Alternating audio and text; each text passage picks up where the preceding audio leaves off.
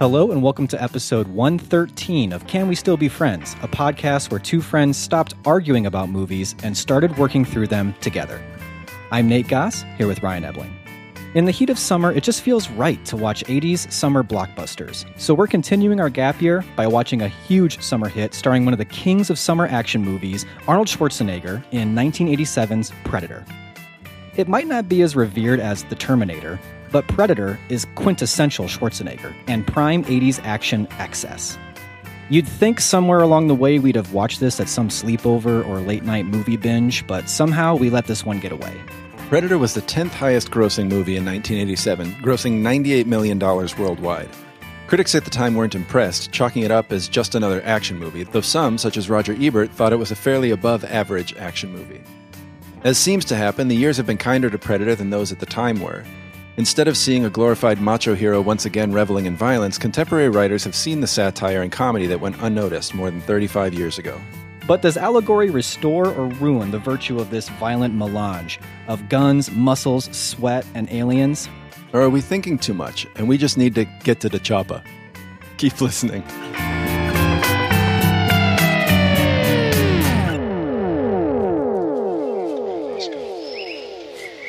¿Qué pasó hoy?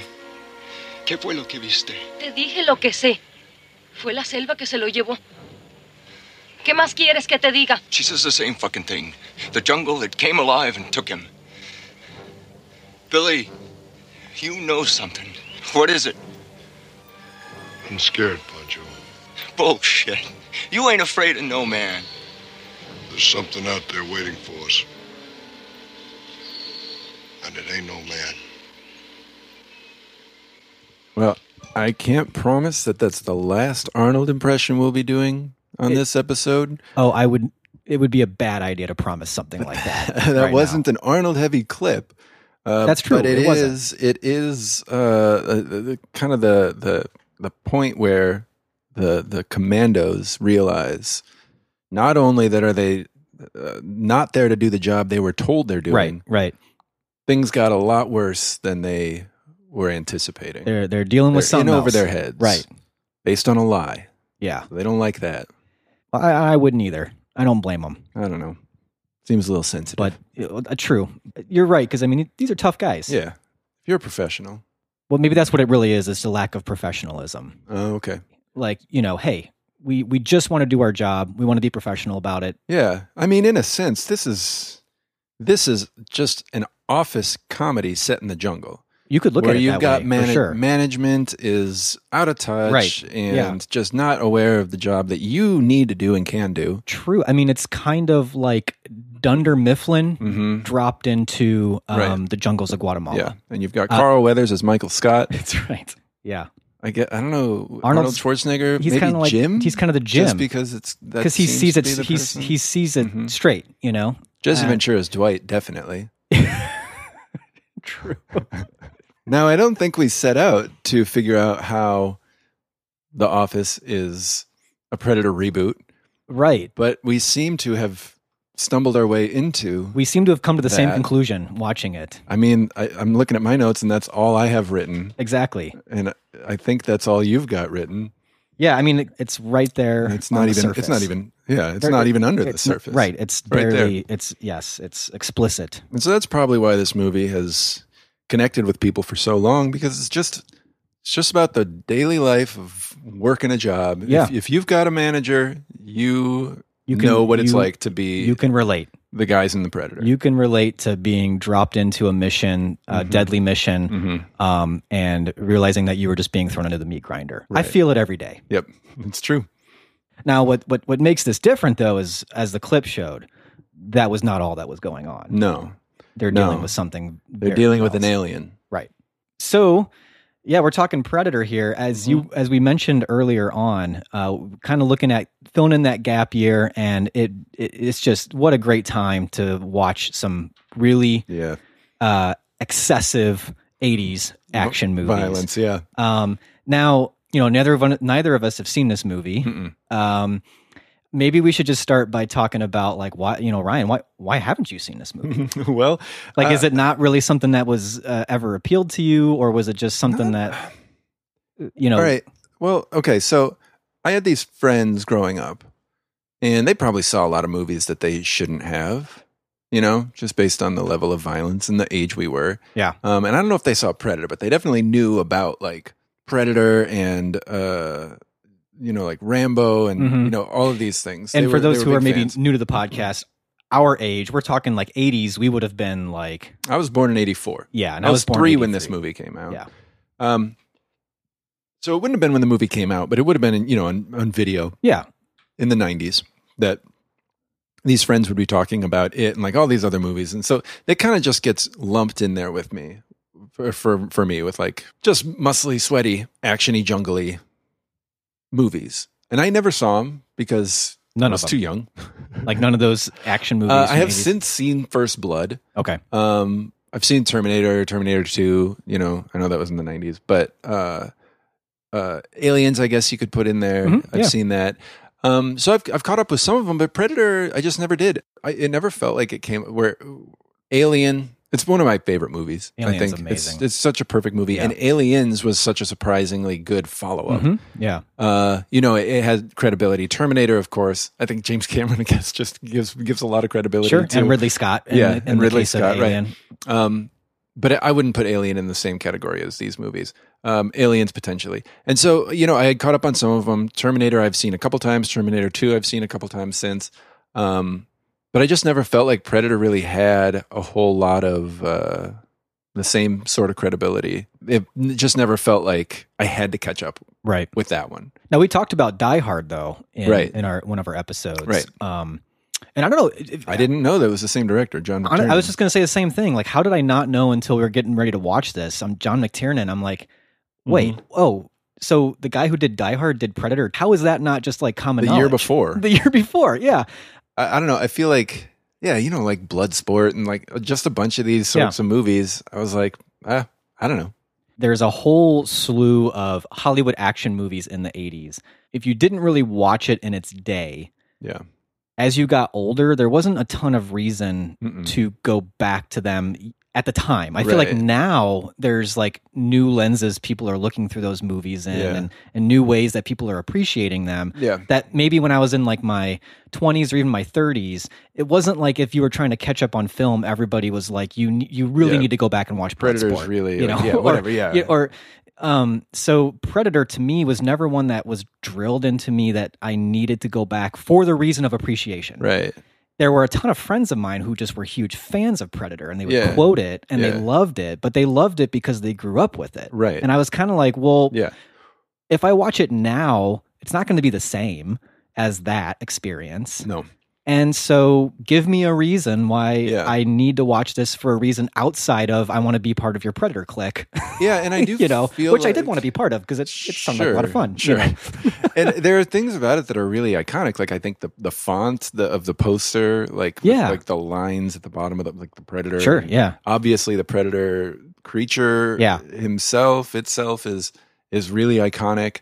But I feel like the expansion of the Predator universe, at least cinematically, with Alien versus Predator, which I didn't see, so I can't. weirdly I know saw you that. saw that, and this is just total judgment. I have no experience with it, but like the expansion into comics and like just sort of like the Predator thing, just didn't appeal to me. Yeah. It was like, I don't know. It's for someone else. Yeah, Yeah. Well, I mean, that makes sense. So that would be why you just aren't catching up with it until now. I don't know why I didn't see this movie because I did watch a ton of those 80s action movies. My dad liked them. Yeah. So like I've seen Rambo First Blood Part 2. right? I've seen that way more than First Blood or any of the other Rambo movies. And that is definitely the Rambo movie that leans in super heavy into what we now would consider an 80s action movie. Like that's when like Stallone totally beefed up for that. Yeah, He went into the jungles of Vietnam, just showing off his muscles and just mowing people down with guns and napalm arrows and basically single-handedly rescuing all the POWs out of Vietnam, you know? And I loved that movie. And my dad watched Commando and I watched that at least twice. And I had seen Terminator and I had seen Alien and Aliens and Alien 3, which was 90s. I would right? say Terminator is different from Commando or Rambo. Like it's not that jungly military. Right, but it's still Schwarzenegger. But yes. And it's that age of like just these guys who I liken it to like, this was Marvel before there was Marvel. Like these were our superheroes in the 80s. These larger than, like physically larger than life dudes that were just tough as nails. Oiled up. Like yeah, I mean basically they were your hero. They couldn't die. They were like larger than life, invincible. And then I don't know, I liked Arnold Schwarzenegger, and I mean, especially as a kid, like I even loved watching Last Action Hero when that came out in the theater. I didn't see and that. like Kindergarten Cop and even Junior. Yeah, like I was Twins. It was weird because I was such a Schwarzenegger completist, and then I had never seen Predator. That's interesting. And this is that snobbishness we've talked about in the past. I felt like I had outgrown that stuff. Well, then let's talk about watching it. What were your initial feelings? Initially, after watching it, I think I would have given it 3 to 3.5 stars. I will say, a day or two after that, I watched Prey. I saw that, which is fantastic. I really want to see it. Great freaking movie. Such a good movie. That's cool. And that made me kind of reevaluate the whole Predator thing. And then I kind of did a little bit of digging online and just try to look at some appreciation for the original Predator. Yeah.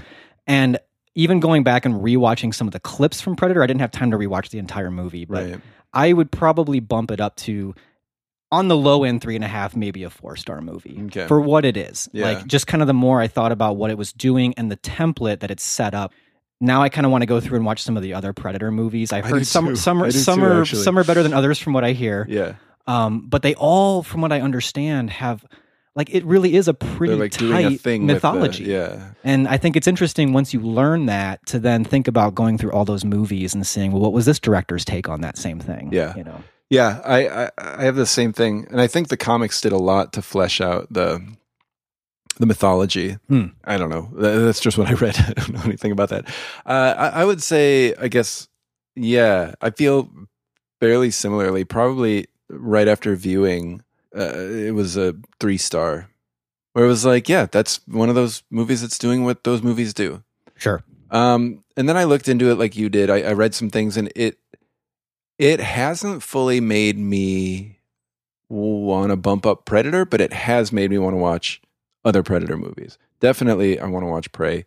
It's so good. And if, you know, from what I understand, because I haven't really seen any of the other actual Predator movies, it's pretty well ingrained within the Predator like timeline and mythology, even though it is set in this 1719 in this Comanche. I think that's fascinating. It's super fascinating. And like, from what I understand, there's even like connection. Like in Predator 2, there's a scene where one of the Predators gives Danny Glover one of those like 18th century pistols as like a prize. Oh. And if you watch Prey, I mean, this isn't really spoiling anything because it's in the time period. Like it sort of like shows that like there is a precedent already within Predator for like this being an alien race that has visited and has been here many times before. And putting it in that scenario where it's dealing with how a Predator would interact with an indigenous culture, and specifically a woman in that tribe who's trying to become a hunter, and the whole hunting culture within there. And then bringing in the whole colonialism and having like sort of a French settlement in there, and where really is the danger, and who is the predator and who's the prey, and all of those three situations between the hunting going on within the tribe, the predator itself, and then this like French colonialism that's happening. It's beautifully shot, beautifully acted. The action scenes are amazing. Like I just have nothing bad to say about Prey, and it really made me appreciate the entire franchise and really make me want to dig in deeper. Yeah, I'm really excited to see Prey. I even want to see Predators, the Robert Rodriguez, I think, produced and that's version. That's the one where it's like a group of commandos that wake up in a jungle and they don't know where they're at, and it turns out they're on another planet. Oh. And they're put into this jungle as prey for dueling predator tribes. Jeez. All right. Which is fascinating, right? Yeah, I mean, it's so cool. Yeah. You know, I'm with you on that. I'm really fascinated to see the ways that people have done other things with it. But I'm wondering is that all in Predator, or did people see the potential? You know, and how much is 35 years later we can look at it and say, oh man, this macho stuff is ridiculous and over the top, and say, you know, like, wow, this was really fun, but it's a relic of its time and it's really over the top. And how much can we say, oh, they meant it to be over the top? Sure. This is supposed to be, you know, like ridiculous. And it is ridiculous, some of it. Like the you know, the meme of like the really strong handshake. I didn't know that came from this movie. I didn't know that was a direct like shot like of when Dylan and Dutch, yeah, they do lock like us, you son of a bitch. Yeah, and they do like a high five and that turns into an arm wrestle. Yeah. Yep. And of course that is ridiculous. But at the time, was it ridiculous? Was it like friggin' that's a bicep, man? You know, like I think there were little lines in there in the movie that we'll get to that kind of threw me off. Then reading up a little bit more on it and thinking more about it, I'm like, I think the movie thinks the macho thing is ridiculous. If not the movie, then certainly John McTiernan. And then somebody in a YouTube video, which I will link to in the show notes, actually played some commentary. And I don't know where they got it because I got the DVD and I got the Blu-ray and it's not on there. But there's commentary of John McTiernan talking about the scene where they are just mowing down the jungle. The jungle. Yeah. And he flat out says in the commentary that this was him testing the audience to say, this is what you want. This is what these movies do. It didn't do anything. Yeah, just chopped down a bunch of It was foliage. All ridiculous. Yeah. It was all hubris. It was all just might and power, and it does not work with this. The point that I saw made over and over again about this movie was that it's almost like it's two separate movies and then they mash them up. Yeah. Where the first movie is your standard 80s action movie. And it's almost an entire movie. Like it kind of has a beginning, a middle, and then it concludes. And it kind of concludes with what we were talking about earlier with Arnold confronting Carl Weathers and saying, like, you threw us into the meat grinder. It's like kind of like he understands that this whole thing was, you know, not what it was supposed to be. Yeah. By the way, that's the ending of Rambo First Blood Part 2. Like, it's him going back to the Colonel, I think it's the Colonel or whoever, and being like, you threw me in there, you threw us all in there. Like, they were dealing with the confusion of Vietnam. Right. You know? Right. You sales up! It's all bullshit. All of it. The cabinet minister, the whole business. Got us in here to do your dirty work. Look, we just stopped a major invasion. In 3 days, they'd have been across the border with this stuff. Why us? Because nobody else could have pulled it off. You pissed about the cover story. I knew I couldn't get you in here without it. So what story did you hand to Hopper? Look, we've been looking for this place for months. My men were in that chopper when it got hit. Hopper's orders were to go in and get my men, and he disappeared. He didn't disappear. He was skinned alive. And my orders were to get somebody in who could crack these bastards. So he cooked up a story and dropped the 6 of us in a meat grinder. What happened to you, Dylan? You used to be somebody I could trust. I woke up. Why don't you? You're an asset. An expendable asset. And I used you to get the job done. Got it? And it's even shot, like the scenes where they go in and just kind of kill all the guerrillas. It's really just establishing that this is a commando team that knows what they're doing. They're excellent. They work together. They're ruthless. And that is basically a tight, contained action movie in itself. And even the way the action is shot, where it's like a gun shooting off, then it cuts to just a place exploding and some, you know, like I think John McTiernan is kind of shooting it that way on purpose. Almost because, shot like B-roll footage of which I actually, I read that it kind of was. Like there was, he had his second unit do most of that stuff. And then it flips when you get to the Predator. Yeah. And it kind of just turns into a slasher movie. Right. Just being picked off one by one. They've been picked off one by one. You know, and it's done way more horrifically and gory than the other previous stuff had been done. And then it just becomes an entirely different movie at that point. Yeah. So it's not so much a macho movie at that point. In fact, all that macho-ness at the beginning does none of them any good. Right. And from what I understand, that sort of is part of the template of Predator is the more that you present yourself as macho, Yeah, right. the more that you present yourself as dangerous, Then the predator will go for you. They realize the predator doesn't attack unarmed people. Right. Mm-hmm. The predator this is partially for sport. The predator wants to hunt. Which is where the Vietnam metaphor would come in as well. Yeah. Like, look at this ruthless monster who, as far as we know, only came here to kill. They won't kill harmless people. Yeah. They won't kill unarmed civilians. Which is different than Alien, right? Yeah. I mean, Alien will just go for anyone. Yeah. It's like a virus almost. Right, you know? right. It's not just some sort of mindless, attacking monster that will attack anyone. It's a warrior. And I think that, I guess all I'm saying is that I think you're right that we can't really take what was done with it over 35 years and say, that's this that happened in Prey. That's amazing. That's why Predator's great. Yeah. We have to look at Predator for what it is and what it's doing.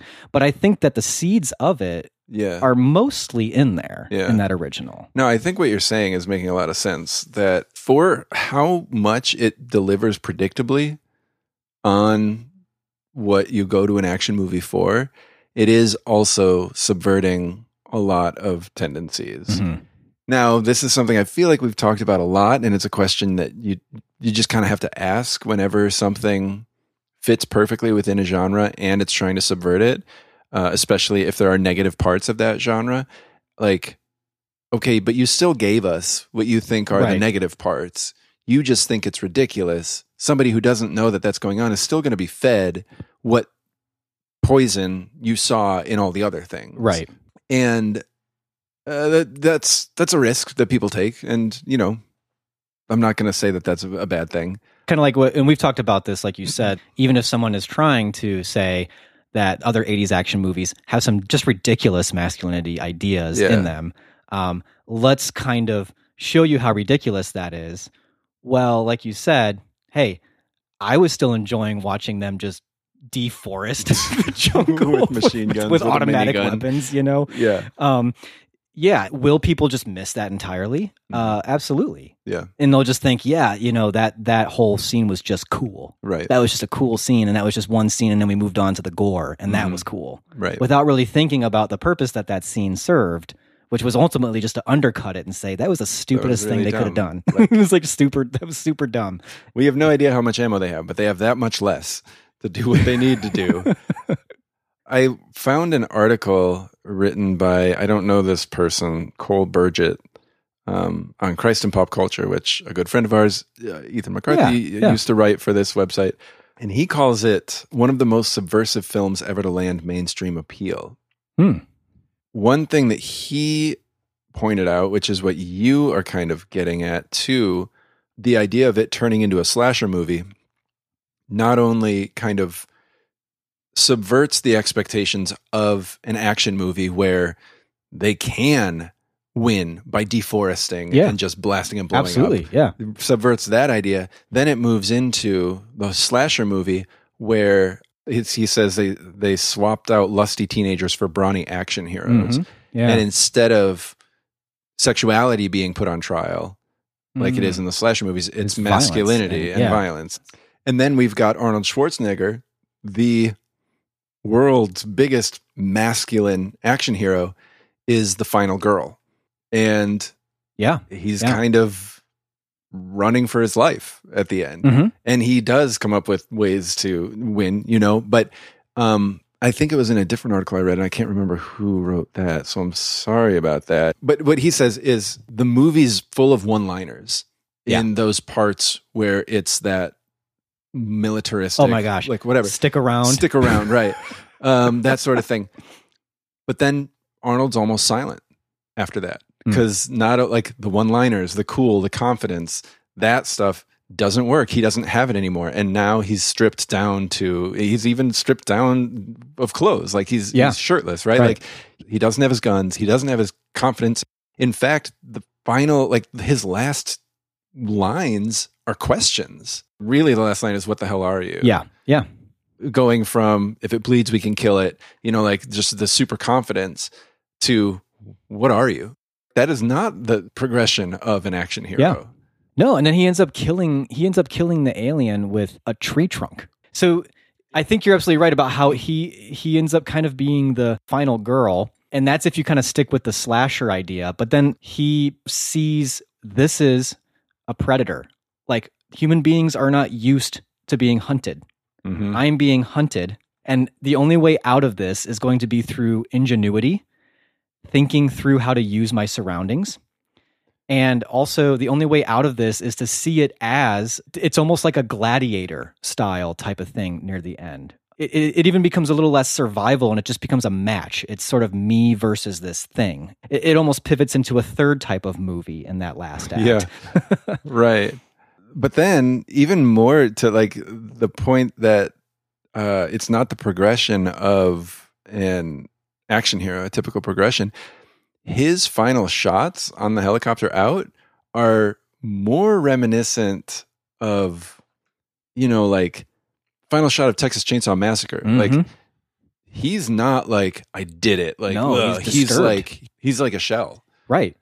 And that's, that has more of a feel of Alien to me, Mm-hmm. like the way that Ripley is near the end of that movie. And even at the beginning of Aliens, where she's just traumatized. Right. You get the sense after Predator that Schwarzenegger is not coming out victorious here. He's Right. traumatized. Right. He lost his whole crew. Right. And everything he believed in as far as his capability was gone. So, yeah, I guess that's what I think the movie has going for it. Mm-hmm. Now, is it silly, campy in parts? There were parts where I was definitely kind of rolling my eyes. Like, there's a scene where it almost looks like he's going down a water slide. He's Yes. like, whoa. Yeah. And then he Down falls down so many waterfalls. Just over and over. Yeah. And also, like, when they actually say out loud, like, it didn't go after you because you didn't have a gun, they don't think to themselves, so if we just drop our guns, He won't come after we'll us. survive. Yeah. I was like, wait, this seems like a big plot hole. Right. Like, drop your weapons. guns, you dummies. Jesse Ventura, he's absolutely a caricature and like insane. Uh-huh. Like, I ain't got time to bleed. That's the stuff, that's the stuff you show up for when you watch those Yeah. movies. This stuff will make you a goddamn sexual tyrannosaurus. Just like me. Yeah, strap this on your sore ass plane.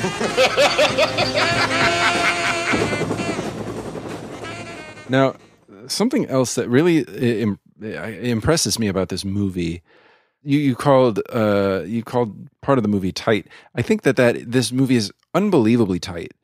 Yes. For the type of movie it is. It's like 107 minutes, right?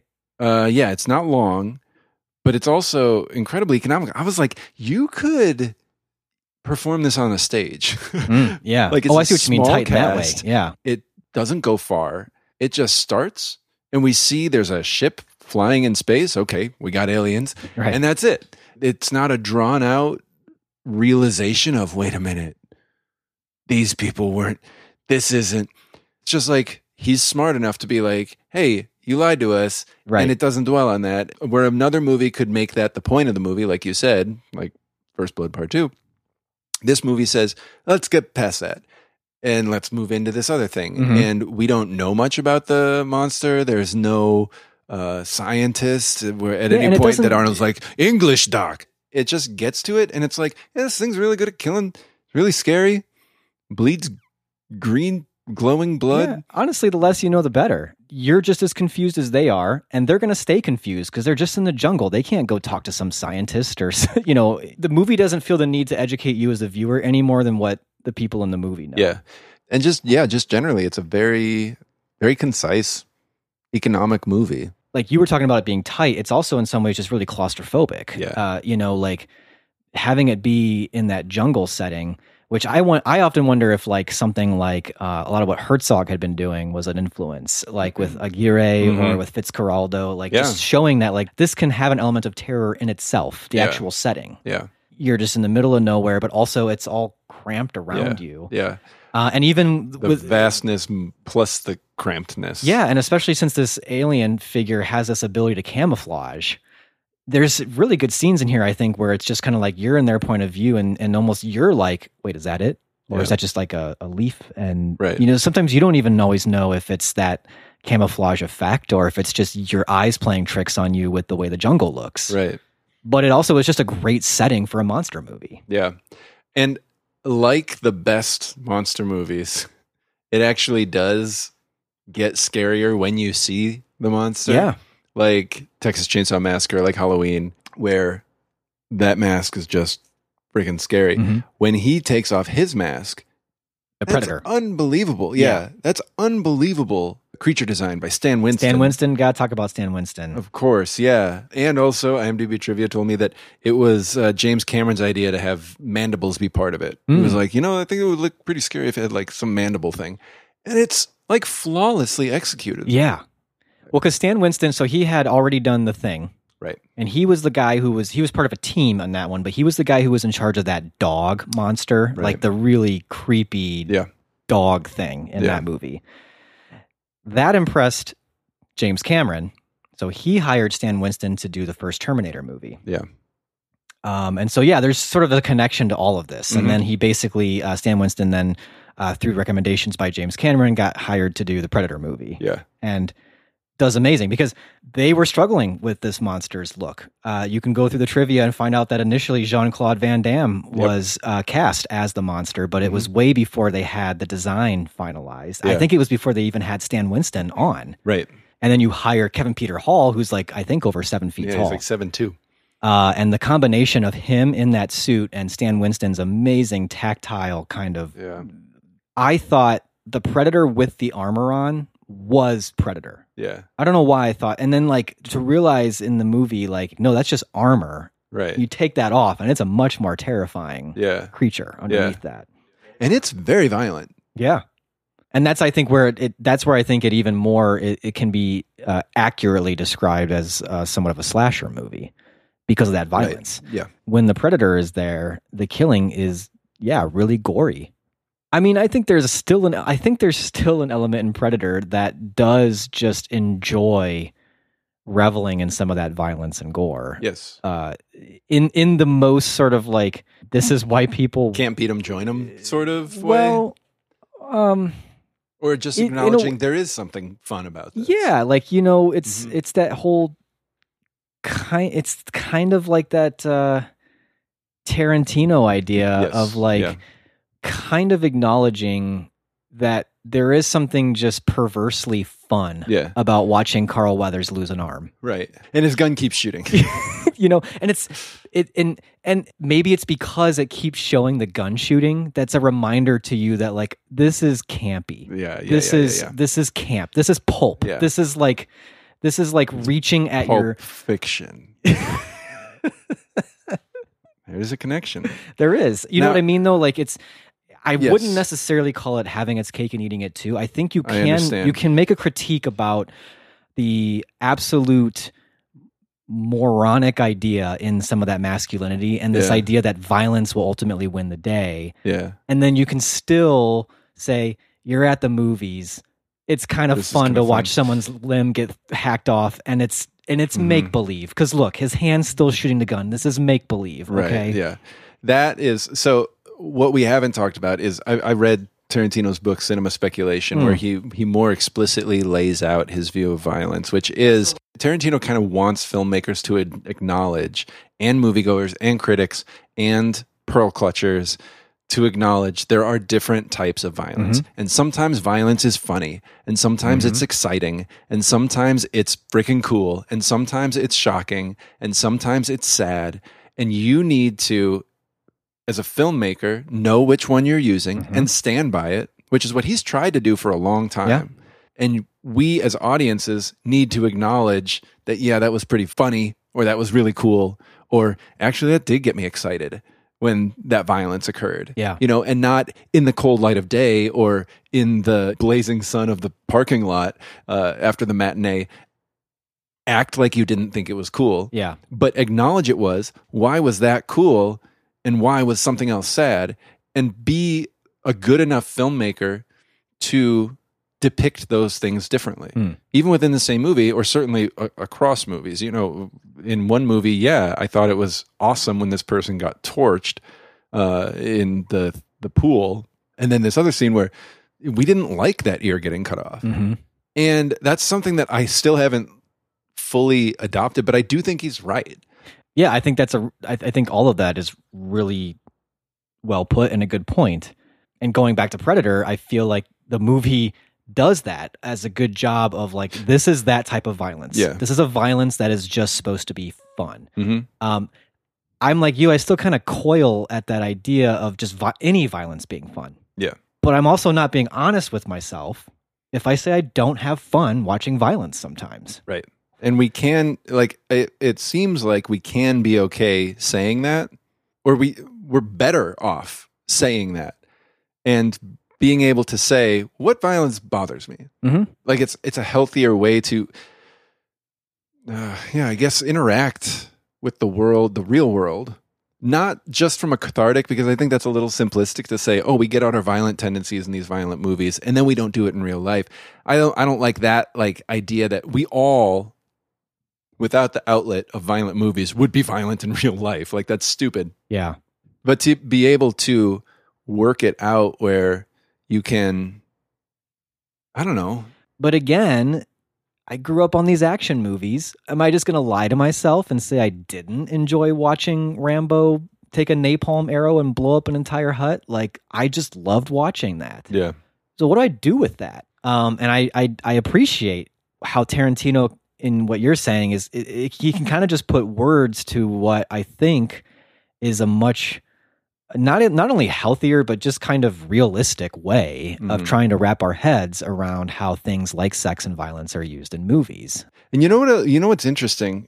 3 movies that came out this year, the same year: Platoon, RoboCop, and Full Metal Jacket. When RoboCop would have been probably right, yeah, for exactly. sure, seen as just another 80s action movie, unless you were really watching it. Now, Platoon and Full Metal Jacket, I don't think you could really watch those and be like, Can't another be fun. 80s action movie. Yeah. No, those were war movies. They were serious. But RoboCop and, it seems, Predator aren't saying very different things from those two movies. No, actually, not really.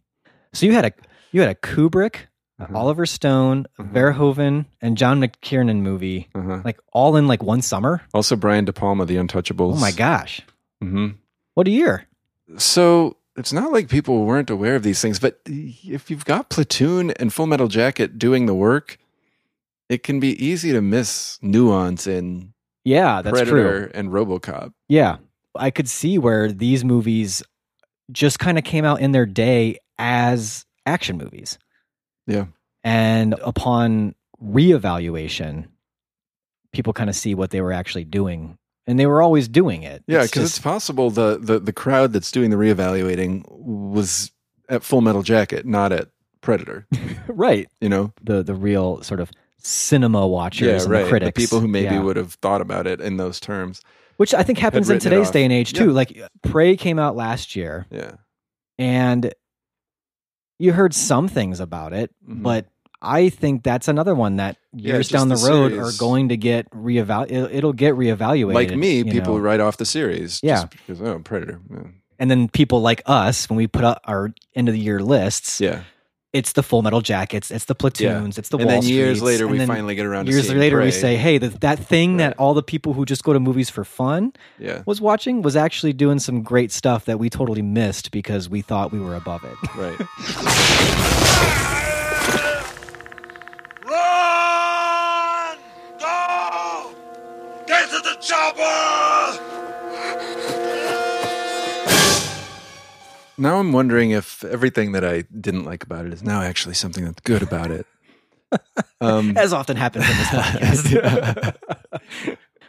So we watched it. We watched Predator. We did. We can fill in that gap. We've done it. We filled in that gap. Yeah. How are you feeling about it? I feel better. I mean, like I said, I wanna watch the other Predator movies now. Me too.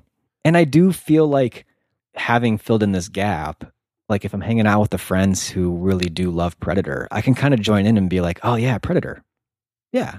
I've seen that movie. I know that line. We all love it for the satire, right? The deconstruction of masculinity. No? Like I can genuinely kind of be like, yeah, I like that movie. Yeah, right. You know, I'm glad I caught up with it. Okay, so how about we wrap this up with some good old-fashioned... Well, before that. Okay. Has your star rating changed? it hasn't really changed. It's just more squarely at like a solid 3.5. Yeah. Like I wouldn't go lower than that. Yeah. And I don't know if I'd go much higher than that, but but like you said, it makes me want to dig into Predator more, the franchise, and I cannot recommend Prey high enough. Okay. Yeah, I think it has bumped me up to 3.5, but I wouldn't go higher. Okay. I don't think. Wow, we're on the same page then. But I do want to see. I do want to see Prey, and yeah, like we said, more Predator movies. Yeah. But as you were about to say before I cut you off, let's do some irrelevant IMDb trivia. I love when we get a one. chance to do this. Let's dig into these. I think you're really going to enjoy this one. Here, I'll go first here. Mm-hmm. Okay, so Ryan, did you know that Jesse Ventura pulled a prank on Arnold Schwarzenegger by pouring water over himself while at the gym? Before Arnold arrived. Now, I did read in this that they did a lot of working out. I'm sure. In this movie. Okay, back to the trivia. But he poured water. He wouldn't. He poured water over himself. Okay, while at the gym, thinking that Ventura was drenched in sweat. Arnold believed that Ventura was working out longer than he usually did. He resolved to begin his workouts sooner. He and Ventura both started arriving earlier to one-up each other until they both started to arrive at 4 a.m. Wow. So they ended up kind of making each other better. Through a prank. Through that prank. Through the prank. Wow. I mean, can you imagine Incredible. Like how red Arnold's face must have been when Ventura goodness. afterwards was like, I was just pouring water on my biceps. Oh my gosh. What? He must have And here I am really been either mad or kicking himself and just laughing. It had to have just been a great chuckle Just and been laughing. like, joke's on you because I'm way boy. more ripped than I was We're working before. out, yeah. Well, similarly, Okay, let's apparently hear- there was a bit of a rivalry between Jesse Ventura and Arnold Schwarzenegger because Jesse Ventura was delighted, I quote, delighted to find out from the wardrobe department that his arms were 1 inch bigger than Arnold Schwarzenegger's. He suggested to Schwarzenegger that they measure arms, a little bit of competition between these guys. That's a theme here. Yeah. With the winner getting a bottle of champagne. Oh. Now here's where there's a twist. There's more to Because this. before we found out that the wardrobe department told Jesse Ventura his arms were 1 inch bigger. Turns out Ventura lost because Schwarzenegger had told the wardrobe department to tell Ventura Wow. that his arms were bigger. This is like heist level pranking going on between the two of these guys. I don't know how they found the time to work out, practice lines, and think up these pranks. I mean, you're either pouring water on your muscles or you're telling the wardrobe to... I mean, that's coordination. That really is.